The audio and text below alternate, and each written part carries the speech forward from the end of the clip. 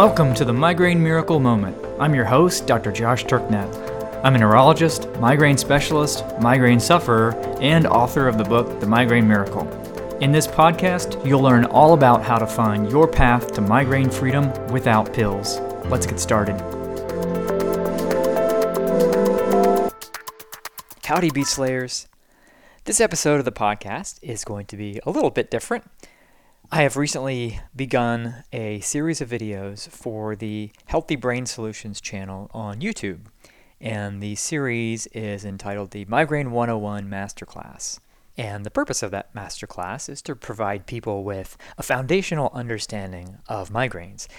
And this episode is the audio from the first video in that series. Now, if you'd like to watch the video itself, which includes the visuals that you'll hear me reference, I'll provide a link to it in the show notes.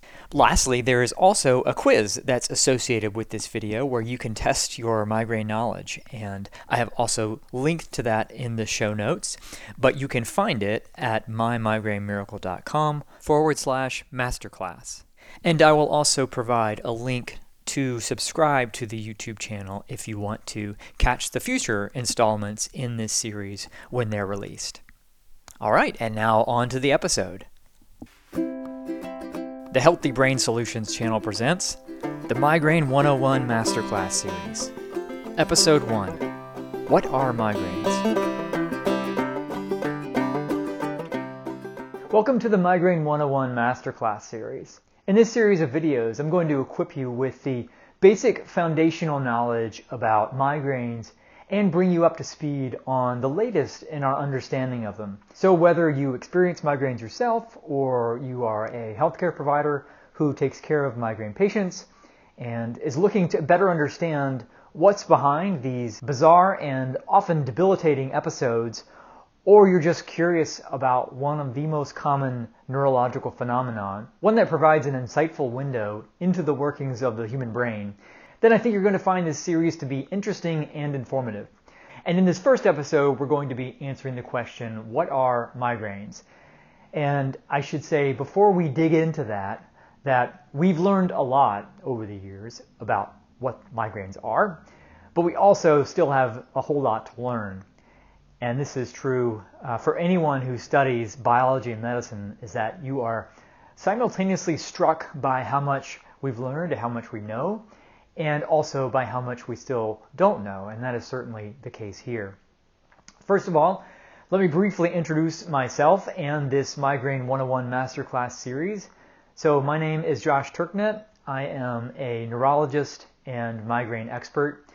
I've worked with over 10,000 migraine patients over the course of my career, but my interest in migraines is not just professional, it is personal as well, as I began having migraines around the age of 10. I'm also president of Physicians for Ancestral Health. I host the Migraine Miracle Moment podcast, a show that's specifically for people with migraines, and I've written 2 books on the subject, and they are The Migraine Miracle and Keto for Migraine, and you can find links to both of those in the video description. I've been able to end my own battle with migraines, and my mission now is to help all of my fellow migraineurs do likewise. So that's a little bit about me. Now I'll introduce this Migraine 101 Masterclass series. So some of the topics and questions that I will be answering and addressing in this series are, what are migraines? What causes migraines? What happens in the brain during a migraine? How do you know if a headache is a migraine? How are migraines diagnosed? What are the best medications for migraine?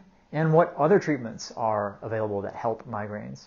Also, if you want to test your knowledge of migraines after watching this video, and I'd encourage you to do so, you can go to mymigrainemiracle.com/masterclass, and you'll find quizzes dedicated to each of the videos in this series. So this particular video will be focused on defining what exactly migraines are, which is actually no easy feat, and that will become clear to you as this video unfolds.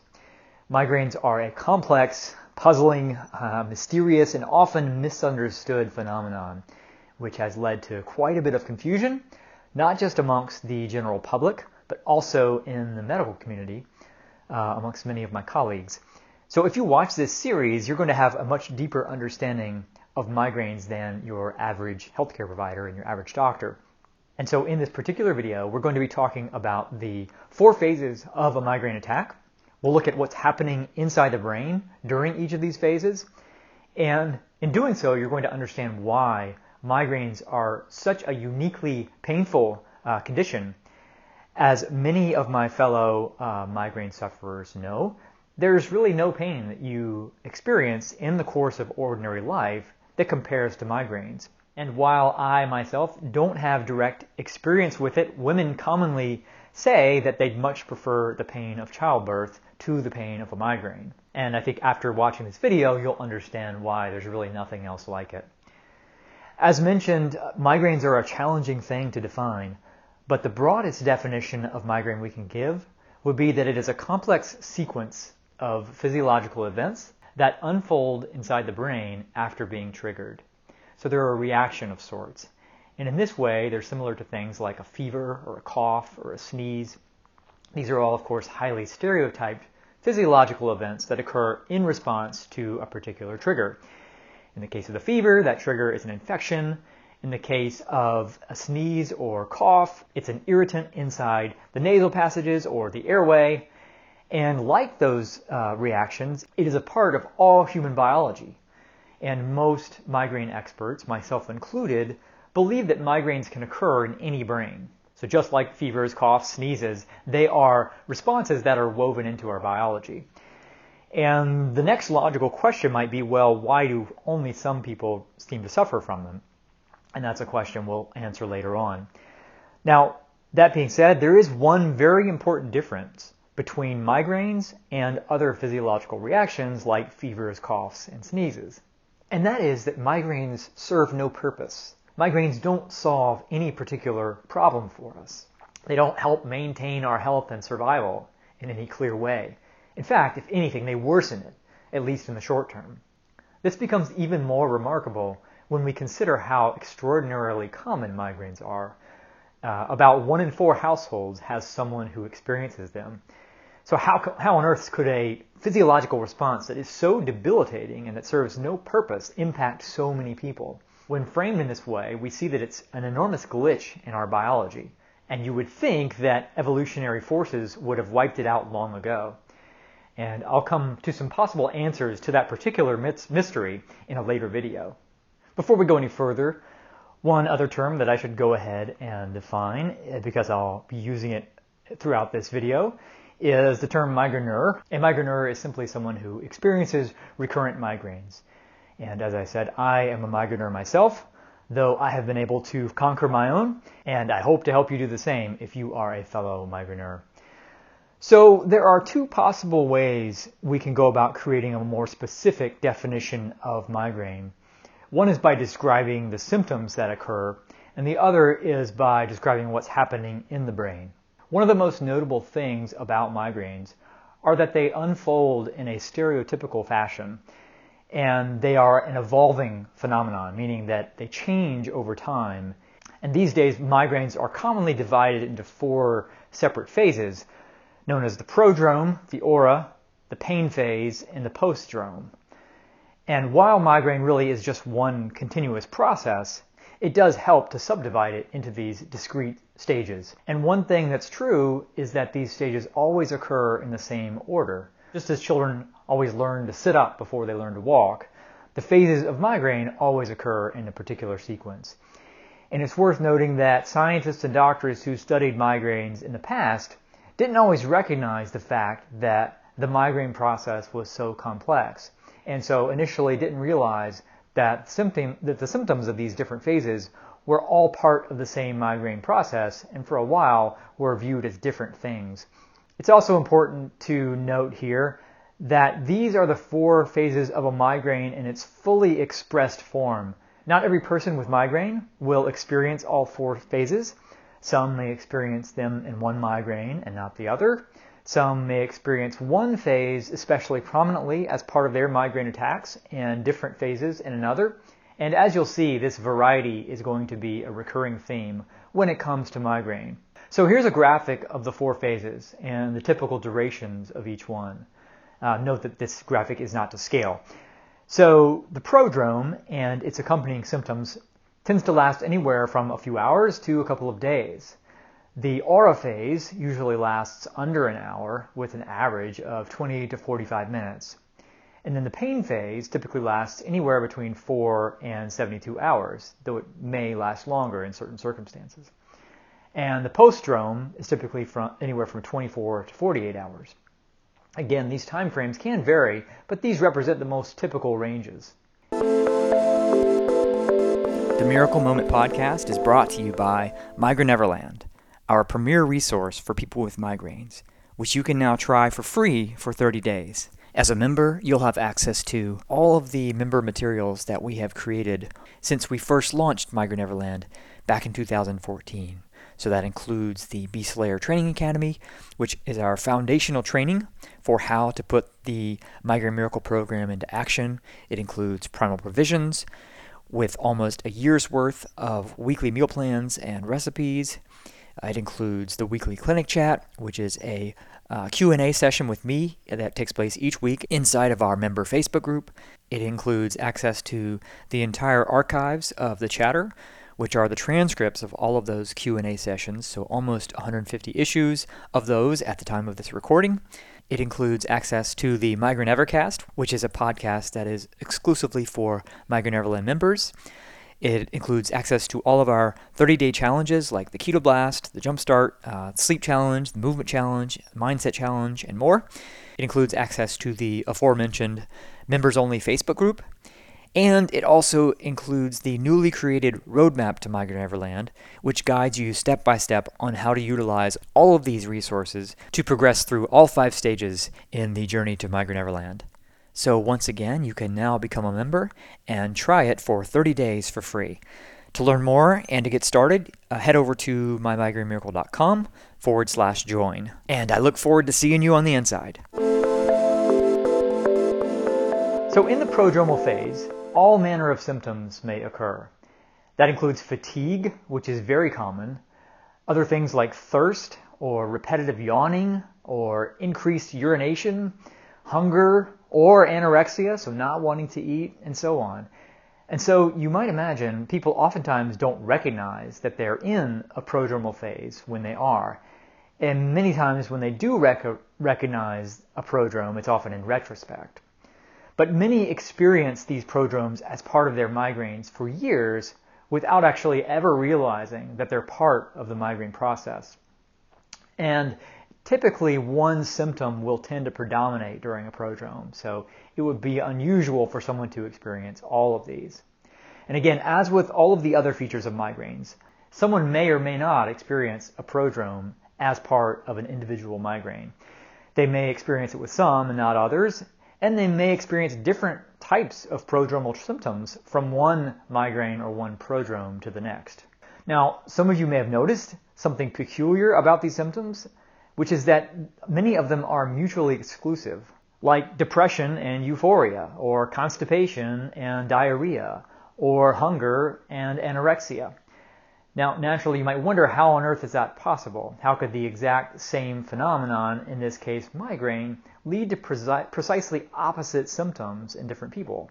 And later on in this video, we are going to resolve that seeming paradox when we talk about what's happening in the brain during a migraine. So after the prodrome is the aura phase, and that's typically the most frightening of all because it's associated with a temporary deficit or disturbance in brain function. And this can include things like sudden loss of vision in part of the visual field, numbness on one part of the body, weakness in one part of the body, difficulty speaking or understanding, and so on. And we'll talk more about the various aura phenomenon when we get to what's happening in the brain. Not surprisingly, people who are experiencing an aura oftentimes are very frightened by it, and it's common to think that they're having a stroke. And in fact, many people end up going to the hospital the first time they have a migraine aura. And many people end up getting misdiagnosed as having had a TIA or a mini stroke, especially when the aura symptoms are not visual in nature, as many doctors aren't aware of all the various ways in which migraine auras can present themselves. Again, as with all the other features of migraine, someone may or may not experience an aura as part of their migraine. They may experience it with some migraines and not others, and they may experience different kinds of auras from one aura to the next. Now we get to the phase of migraine that naturally gets the most attention.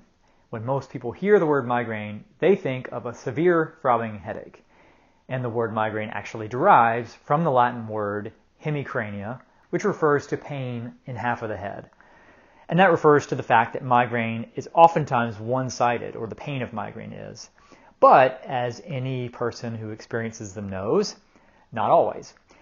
Furthermore, the pain is not always throbbing in character, but can almost be of any character of pain imaginable, so stabbing, burning, clawing, boring, aching, and so on. And the pain of the migraine is severe by definition, and it's often accompanied by other symptoms that can be as or even more debilitating than the pain itself. So that includes things like nausea and vomiting and dizziness, sensitivity to lights and sounds. And once again, however, these are just the most common symptoms. Virtually every possible symptom imaginable has been reported as part of a migraine attack. So most of the time, the pain phase lasts from 4 to 24 hours in a given person. But it isn't uncommon for it to last longer than that. And there is a condition known as status migrainosus, in which it persists continuously.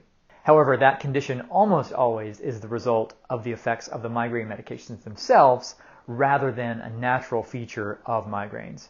And then the postdrome is essentially the recovery phase. So after the pain phase has ended, people don't typically return to feeling normal. So the most common symptom that people will experience during the postdrome after the pain is ended is just an overwhelming feeling of fatigue. But they can also experience other things, including things like euphoria, so a profound sense of well-being, or depressed mood, or difficulty focusing, or sensitivity to touch. So the key points here on the 4 phases, again, not all phases are experienced by all migraineurs. The symptoms in each phase may differ from one migraine to the next. What phases are experienced may vary from one migraine to the next, and someone who's experienced one of the phases may not be aware that what they're experiencing is part of a migraine. All right, so now let's talk about what we know of what's happening inside the brain during a migraine, and we'll begin with the prodrome. As you know, the prodrome represents the very first symptoms of migraine, and that would indicate that whatever part of the brain that's responsible for the prodrome is also responsible for flipping the migraine switch to begin with, or kicking the whole process off. And for centuries, we really had no idea where migraines started in the brain. In fact, it's only been fairly recently in human history that we became certain that migraines arose in the brain. In the past, people have speculated that it originated in places like the stomach, or the intestines, or even the uterus. These days, not only do we know it begins in the brain, but we have a pretty good idea of where in the brain migraines begin, or what we might call the migraine generator. And there are many lines of evidence, a lot of which I cover in the book, The Migraine Miracle, that indicate that the central migraine generator is located in a brain structure known as the hypothalamus. The hypothalamus is a small but extremely important structure that sits deep in the brain, right in the middle underneath a structure known as the thalamus. And the word hypo means beneath, so that's where we get hypothalamus. And then just above the hypothalamus is the pituitary gland. And as some of you may know, the pituitary is involved in regulating hormones. And the hypothalamus regulates the activity of the pituitary. And you can appreciate how centrally located the hypothalamus is with this rotating skull image. And that location is not coincidental, but a reflection of how critical or integral the hypothalamus is to life. And that is because the role of the hypothalamus is to maintain homeostasis. So since the hypothalamus is such a critical piece in understanding migraines, including understanding how to protect ourselves from them in the first place, I'm going to go into a little more detail into what the hypothalamus does. So every living thing, including us, is really just a collection of zillions of chemical reactions, all of which must unfold properly in order to support life. But those reactions will only unfold properly in very precise conditions inside the body. So things like body temperature, pH balance, electrolyte concentrations, all of these things must be maintained in a very narrow range. And we've evolved all sorts of physiological mechanisms that help us to maintain all of these things within those narrow ranges. So while the world outside us is constantly changing, the world inside of us must remain extremely stable in order for us to stay alive. And the thing that coordinates all of those mechanisms for maintaining internal stability, that ensures that everything is operating in tandem and ensures that internal conditions are stable is the hypothalamus. So despite how small it is, it has a hand in really everything that matters to us as humans. So it regulates, again, temperature, heart rate, blood pressure, electrolyte concentrations, breathing, growth rate, circadian rhythms, sleep, digestion, energy balance, learning, memory. And so just to provide an example of how it does this, so as mentioned, one of its roles is to control body temperature or thermoregulation. And again, we all know that the average body temperature is 98.6 degrees Fahrenheit. And even deviating from that just a few degrees can be catastrophic. So let's take the case of what happens when our body temperature starts to rise. Say we're outside on a hot and humid day. So the hypothalamus has three systems that it can exert control over. And each of those can influence various homeostatic domains in different ways and on different timescales. So the most rapid homeostatic corrections generally occur through the autonomic nervous system. So those happen fast. And that's your sympathetic and parasympathetic nervous system, your fight or flight and your rest and digest systems. So when body temperature rises, the hypothalamus sends autonomic nerve signals to the sweat glands so that they release sweat, and the evaporation of water into the air is what cools the skin. It also sends nerve signals to the blood vessels in the limbs and causes them to dilate, which diverts blood away from the core of the body to our extremities so that some of the heat in the blood can then be lost to the atmosphere. The second way the hypothalamus can influence homeostasis is by changing our behavior, and it does this by generating feelings. So in this case, the feeling of hotness is generated by our hypothalamus. So when we get too hot, we feel unpleasant sensations that prompt us to do something to relieve that sensation or that particular feeling. In this case, prompting us to find a cooler location. And it'll also make us feel a little bit lethargic so that we start expending less energy to generate less body heat. And then lastly, our hypothalamus controls hormones, or the endocrine system. And this is the one that typically operates on the slowest time scales. So in this case, sustained elevations in our body temperature would lead to the reduction in the secretion of thyroid hormone, which controls our metabolic rate. And since metabolism generates heat, reducing our metabolic rate will help to cool us down.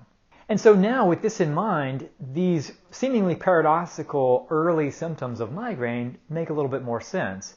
What we're actually seeing in those cases is a hypothalamus that's malfunctioning. It's generating these feelings that are usually triggered by some change in our environment in order to prompt us to help maintain homeostasis. But in this case, it's just being generated by the migraine itself, so it's activating all of these homeostatic mechanisms when it shouldn't be. Things like making you thirsty when you don't need to drink, or making you pee when you don't need to pee, or making you tired when you've had a good night's sleep, and so on. So you can just think of the early phases of migraine, the prodrome, as being signs of a dysfunctional hypothalamus, dysfunctional because it's being turned on, in this case, not because of some kind of homeostatic change in the environment, but by the migraine process itself. Okay, now on to the second phase, which is arguably the most fascinating part of migraine, and that is the aura phase. And this is a huge topic which you can write an entire textbook about, but here we're going to just focus on the highlights. So to remind you, an aura is a temporary disturbance or deficit in brain function, usually lasting about 20 to 45 minutes. And what's happening in the brain, we now know, is this phenomenon known as cortical spreading depression, or CSD. With CSD, you can think of a wave that moves throughout the brain, starting in one spot, in one location, and then spreading from that origin, kind of like a pebble that's dropped in a body of water. And specifically what's happening is there is a wave of what's known as depolarization, or the firing of neurons, that spreads from the point of origin outward at a very specific rate. And then it's followed by a period of suppressed neural activity in the same area. And if you look at this inside a functional imaging scanner where you can look at blood flow in the brain over time, you will see an increase in blood flow in this area followed by a decrease. And here's a nifty animation from Wikipedia that shows the progression of a classic wave of spreading depression in the brain, including the speed at which it usually propagates. So again, here it looks as if the brain is a body of water and we dropped a pebble in the occipital lobe. Now there is a lot of evidence, as I said, that indicates that this wave of spreading depression is responsible for the aura of a migraine. And as you probably know, different parts of our brain mediate different functions. So the particular neurological symptoms that somebody experiences during an aura are going to depend on where this wave of activity is occurring. The most common place is in the occipital lobe, which is at the back of the head. And the occipital lobe receives signals from the eyes and is responsible for constructing the visual image of the world that we see. So this would explain why the most common auras are visual in nature. And they can be all manner of disturbances, but there are a few kinds of visual disturbances that are very typical of migraine. Perhaps the most common is the occurrence of a blind spot or an area of visual loss in the beginning. And this area usually starts out small and then expands over time. Incidentally, it expands exactly at the rate you'd predict based on this wave of spreading depression. That was one of the early indications that that's what was the cause of the aura. So typically, in addition to this blind spot, there's also shimmering or flickering around the edges of it that forms kind of a crescent shape. And as the blind spot enlarges, so does that flickering crescent. Some of the other commonly described visual auras are sparkles of light, or zigzag lines, or distorted colors and kaleidoscopic vision. Some people will describe tunnel vision. So here at the top is a drawing of an aura by neurologist Friedrich Jolly in 1902. And again, you can see this is what I was talking about. This is the expanding crescent shape, which is this blind spot with this jagged, scintillating edge. And I myself have actually experienced this particular kind of aura, and it really looks just like this. I was actually in my neurology residency, and I was rounding on my patients, and I started noticing that the numbers were missing from the hospital rooms. And then I realized that I had a blind spot. And then I started seeing this flickering around it. And fortunately, I knew about migraine auras, or else I would have been totally freaked out. Instead, I got really excited. Up until this point, I'd never had an aura, only the pain of a migraine.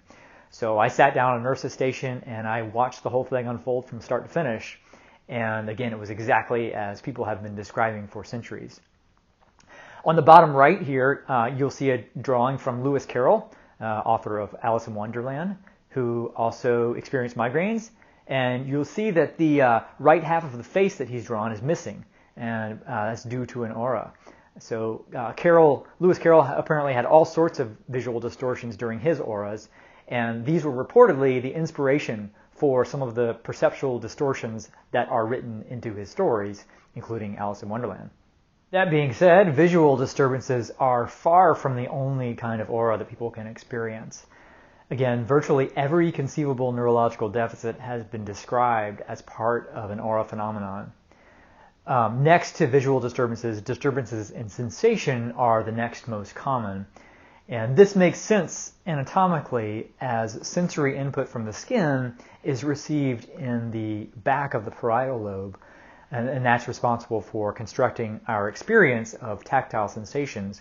And that area is adjacent to the occipital lobe, where the visual disturbances occur. The most common sensory disturbance is a tingling that tends to begin in the fingertips and then marches up the arm.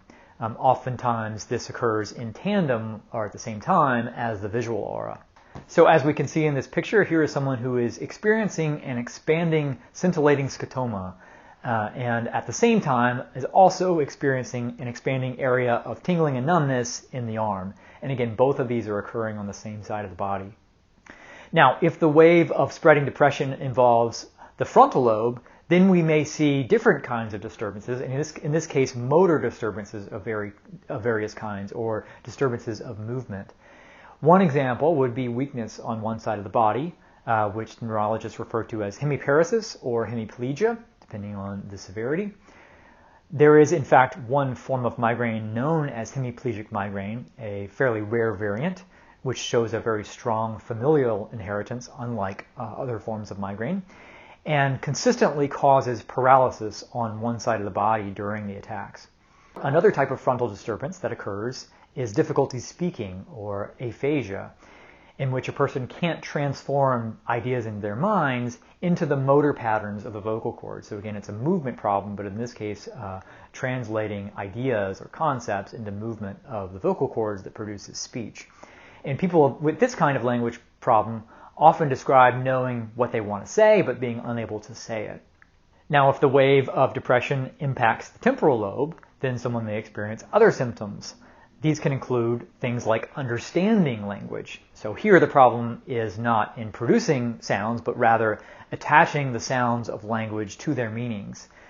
The temporal lobe is also critically involved in memory, and so different types of memory disturbances can occur as part of a migraine, including déjà vu, in which you believe that you've experienced something before, or you basically have the idea that you already have the memory of a new experience, so a false memory. The temporal lobe is also responsible for decoding taste and smell sensations, so smelling or tasting things that aren't actually there are also potential migraine aura symptoms. And then lastly, the aura phenomenon can also impact an area called the brainstem. So that's the structure that links the brain to the spinal cord. An aura phenomenon that originate from brainstem dysfunction can include things like problems with coordination, vertigo, dizziness, even double vision due to problems moving one of the eyes, dilation of a pupil, and even quadriplegia, or inability to move all of the limbs, and that's something I've seen personally. So as I said, while certain aura symptoms are most common, within the range of possibilities exists nearly every imaginable deficit in neurological function. And in fact, in my experience in working with thousands of migraine patients over the years, I have encountered patients with pretty much this entire range of auras in my own practice. All right, so now comes the phase that generates a lot of the attention, or that perhaps the typical person equates with the word migraine, and that is the pain phase. Sometimes it's also referred to as the headache phase, but I prefer to use the term pain because it's not always limited to the head. And what we see in the brain during a migraine is activation of pain-sensing structures in the brain. Just like we talked about the hypothalamus being activated at the wrong time, here the pain-sensing structures of the brain are also being activated at the wrong time. And much of this occurs in a part of the brain called the brainstem, which again is the part of the brain that links the brain to the spinal cord. And the central player in all of this is the trigeminal-vascular system. And that just refers to this network of connections between nerves and blood vessels that are responsible for transmitting sensory signals from the head and blood vessels that supply blood to the cranium. So in the brainstem are these clusters of nerve cells that receive input from the nerves that supply the skull, including the coverings of the brain, known as the meninges, as well as from the blood vessels. And what appears to be happening in a migraine is that the migraine process itself is activating those clusters of nerve cells in the brainstem. So when the brain is operating normally, these clusters of nerve cells in the brainstem that are receiving signals from the cranium, the meninges and the blood vessels, are there to detect when there is some kind of threat to the head or to the skull. And that could be from trauma due to a blow to the head or destruction of tissue due to an infection. And because the reason we experience pain to begin with is it's a warning system. It's a way of our body to signal that something is wrong so we can direct our attention to it. But here, in the case of migraine, that's not what's happening. In migraine, the pain-sensing structures of the brain are being turned on by the migraine process itself rather than by any direct insult or injury. So in the book, The Migraine Miracle, I liken this to pulling a fire alarm when there's no fire. So these pain-sensing structures in the brainstem exist to warn us of threats to our head, yet in this case, the alarm system is turning on, but there's no threat. And then, to add insult to injury, the activation of those structures causes the release of substances at the nerve endings, and then the nerve endings detect those substances and send a signal back to the pain-sensing structures in the brainstem. So here we have all the makings of a feed-forward self-amplifying loop, which of course to many people with migraines will make perfect sense. We know that the typical course of a migraine is that it builds in intensity over time until it reaches this excruciating crescendo. And this self-amplifying feedback loop appears to be one big reason why that is. Okay, so let's recap where we are now. So as mentioned, migraines appear to begin with dysfunction of the hypothalamus. So this structure that lies deep in the middle of the brain and is responsible for coordinating homeostasis throughout the body. And this dysfunction of the hypothalamus is responsible for the symptoms of the prodromal phase of migraine, which can last anywhere from 24 to 48 hours. Following the prodrome is the aura phase, which is characterized by a wave of spreading depression in the brain, where we see initially an increase in neural activity and blood flow, and then a decrease in activity and blood flow. And as mentioned, where this wave occurs is likely what determines the kind of symptoms that somebody experiences during an aura, with various disturbances in vision, especially scintillating scotoma, being the most common. And again, the aura phase typically lasts anywhere between 20 to 45 minutes. And then we have the pain phase, in which there is activation of parts of the brainstem, specifically the trigeminovascular system, which is responsible for sensing pain in the cranium, specifically in the meninges and the blood vessels.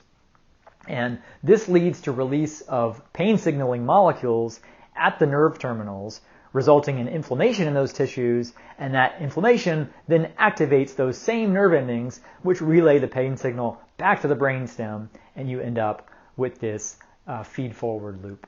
And lastly, we have the poststrome, which is the period in which the brain is really recovering from all this stuff that has just happened and trying to restore itself back to equilibrium. So just like the body after a really heavy exertion like running a marathon, the brain after a migraine is in this depleted state and so must restore itself back to normal. So it should be abundantly clear from this discussion that the number of possible variations for any given migraine attack are essentially limitless. And as discussed, it is extraordinarily common for migraines to vary. Not only may different symptoms be experienced in each phase, but not every phase may be experienced in each migraine. What I've described with the 4 phases is the full range of a migraine attack from start to finish. But any and all combinations and permutations are possible. And then compounding the confusion here is the fact that we've decided to give names to some of these variations. So sometimes this was done in order for us to refer to some of the more common disguises of migraine, primarily so that doctors could remember to recognize those disguises and not end up misdiagnosing it. Some of the names refer to the kind of aura that someone experiences, so an ocular migraine being one that's characterized by a visual aura without a headache, a vestibular migraine being one in which dizziness and vertigo predominate. Then you have people referring to migraines according to the things that commonly trigger them. So some people will talk about weather migraines to refer to ones that are provoked by changes in the weather. Some names may refer to the pattern, such as menstrual migraines for those that tend to occur during menstruation. Or some people may instead refer to those same migraines as hormonal, again, a reference to their presumptive trigger. And then some are referred to instead by the place in the brain where the aura occurs. So an occipital migraine would be one that produces a visual aura, which of course would be no different than the aforementioned ocular migraine. Or a basilar migraine refers to auras that involve the part of the brain supplied by the basilar artery. And again, the problem is that there's no consistency here in this approach. And what's happened is that all of this has led to the perception that these are describing different phenomena. But of course, these are all migraines. Again, no 2 migraines are the same. So you could conceivably give a different name to every single different migraine attack ever experienced in the course of history. And the main issue here is this has led people to think that these are different in kind and that each one would mandate a different approach. It's analogous to thinking that every person you know is a different species of animal rather than all being part of the human species. So the point here to remember is that it's all migraine, meaning it's all part of the same underlying process. And then if that wasn't confusing enough, you also have had the rapid spread of misinformation that is the internet, where people have continued to add even more names into this mix. So clearly we have a situation that is ripe for confusion. Number one, we have a condition that can have endless ways in which it can manifest itself. And then you have all sorts of different naming systems or ways of referencing migraine that are not systematic and that aren't consistently applied. So it's no surprise that there are so many misconceptions and misunderstandings about migraines, ones that I'm trying to clarify each and every day, even amongst healthcare providers. And the problem is that in many cases, those misconceptions stand in the way of people getting the right kind of help for their migraines. Once again, I've seen thousands of people with migraines, and no 2 are the same. So again, if we just review the possible symptoms in each of these phases, and that you can experience any one of these and they can be combined in any number of ways. We see that the number of combinations are essentially endless. Speaking of misdiagnoses, one final term that I'll mention is that of a migraine equivalent. So a migraine equivalent basically describes symptoms that are secondary to migraine but don't involve pain. So most commonly, this is an aura phenomenon, like the visual or sensory auras described, but it can be any others as well, like temporary problems speaking or understanding, or attacks of dizziness and vertigo, and so on. Furthermore, sometimes people may experience prodromal symptoms of migraine without an ensuing attack, but not recognize that that's what's occurring. Again, migraine equivalent is really an inaccurate term because all it is just a migraine that doesn't include the pain phase. These are really just migraines. But I mention it because you might imagine these are the most common disguises of migraines that are misdiagnosed. In fact, in my experience, it's more common for a patient to receive the incorrect diagnosis for one of these episodes of migraine equivalents than the correct one. And usually a patient will have been told that they've had or are having TIAs or mini strokes.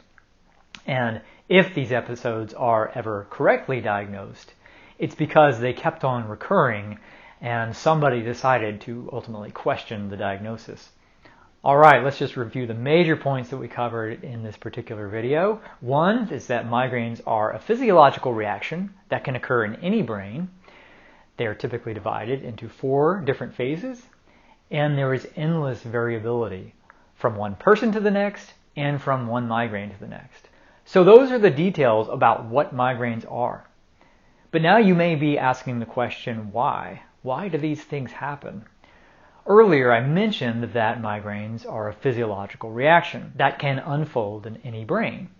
But unlike other physiological reactions that unfold in any brain, like a sneeze or a cough, migraines appear to serve no purpose.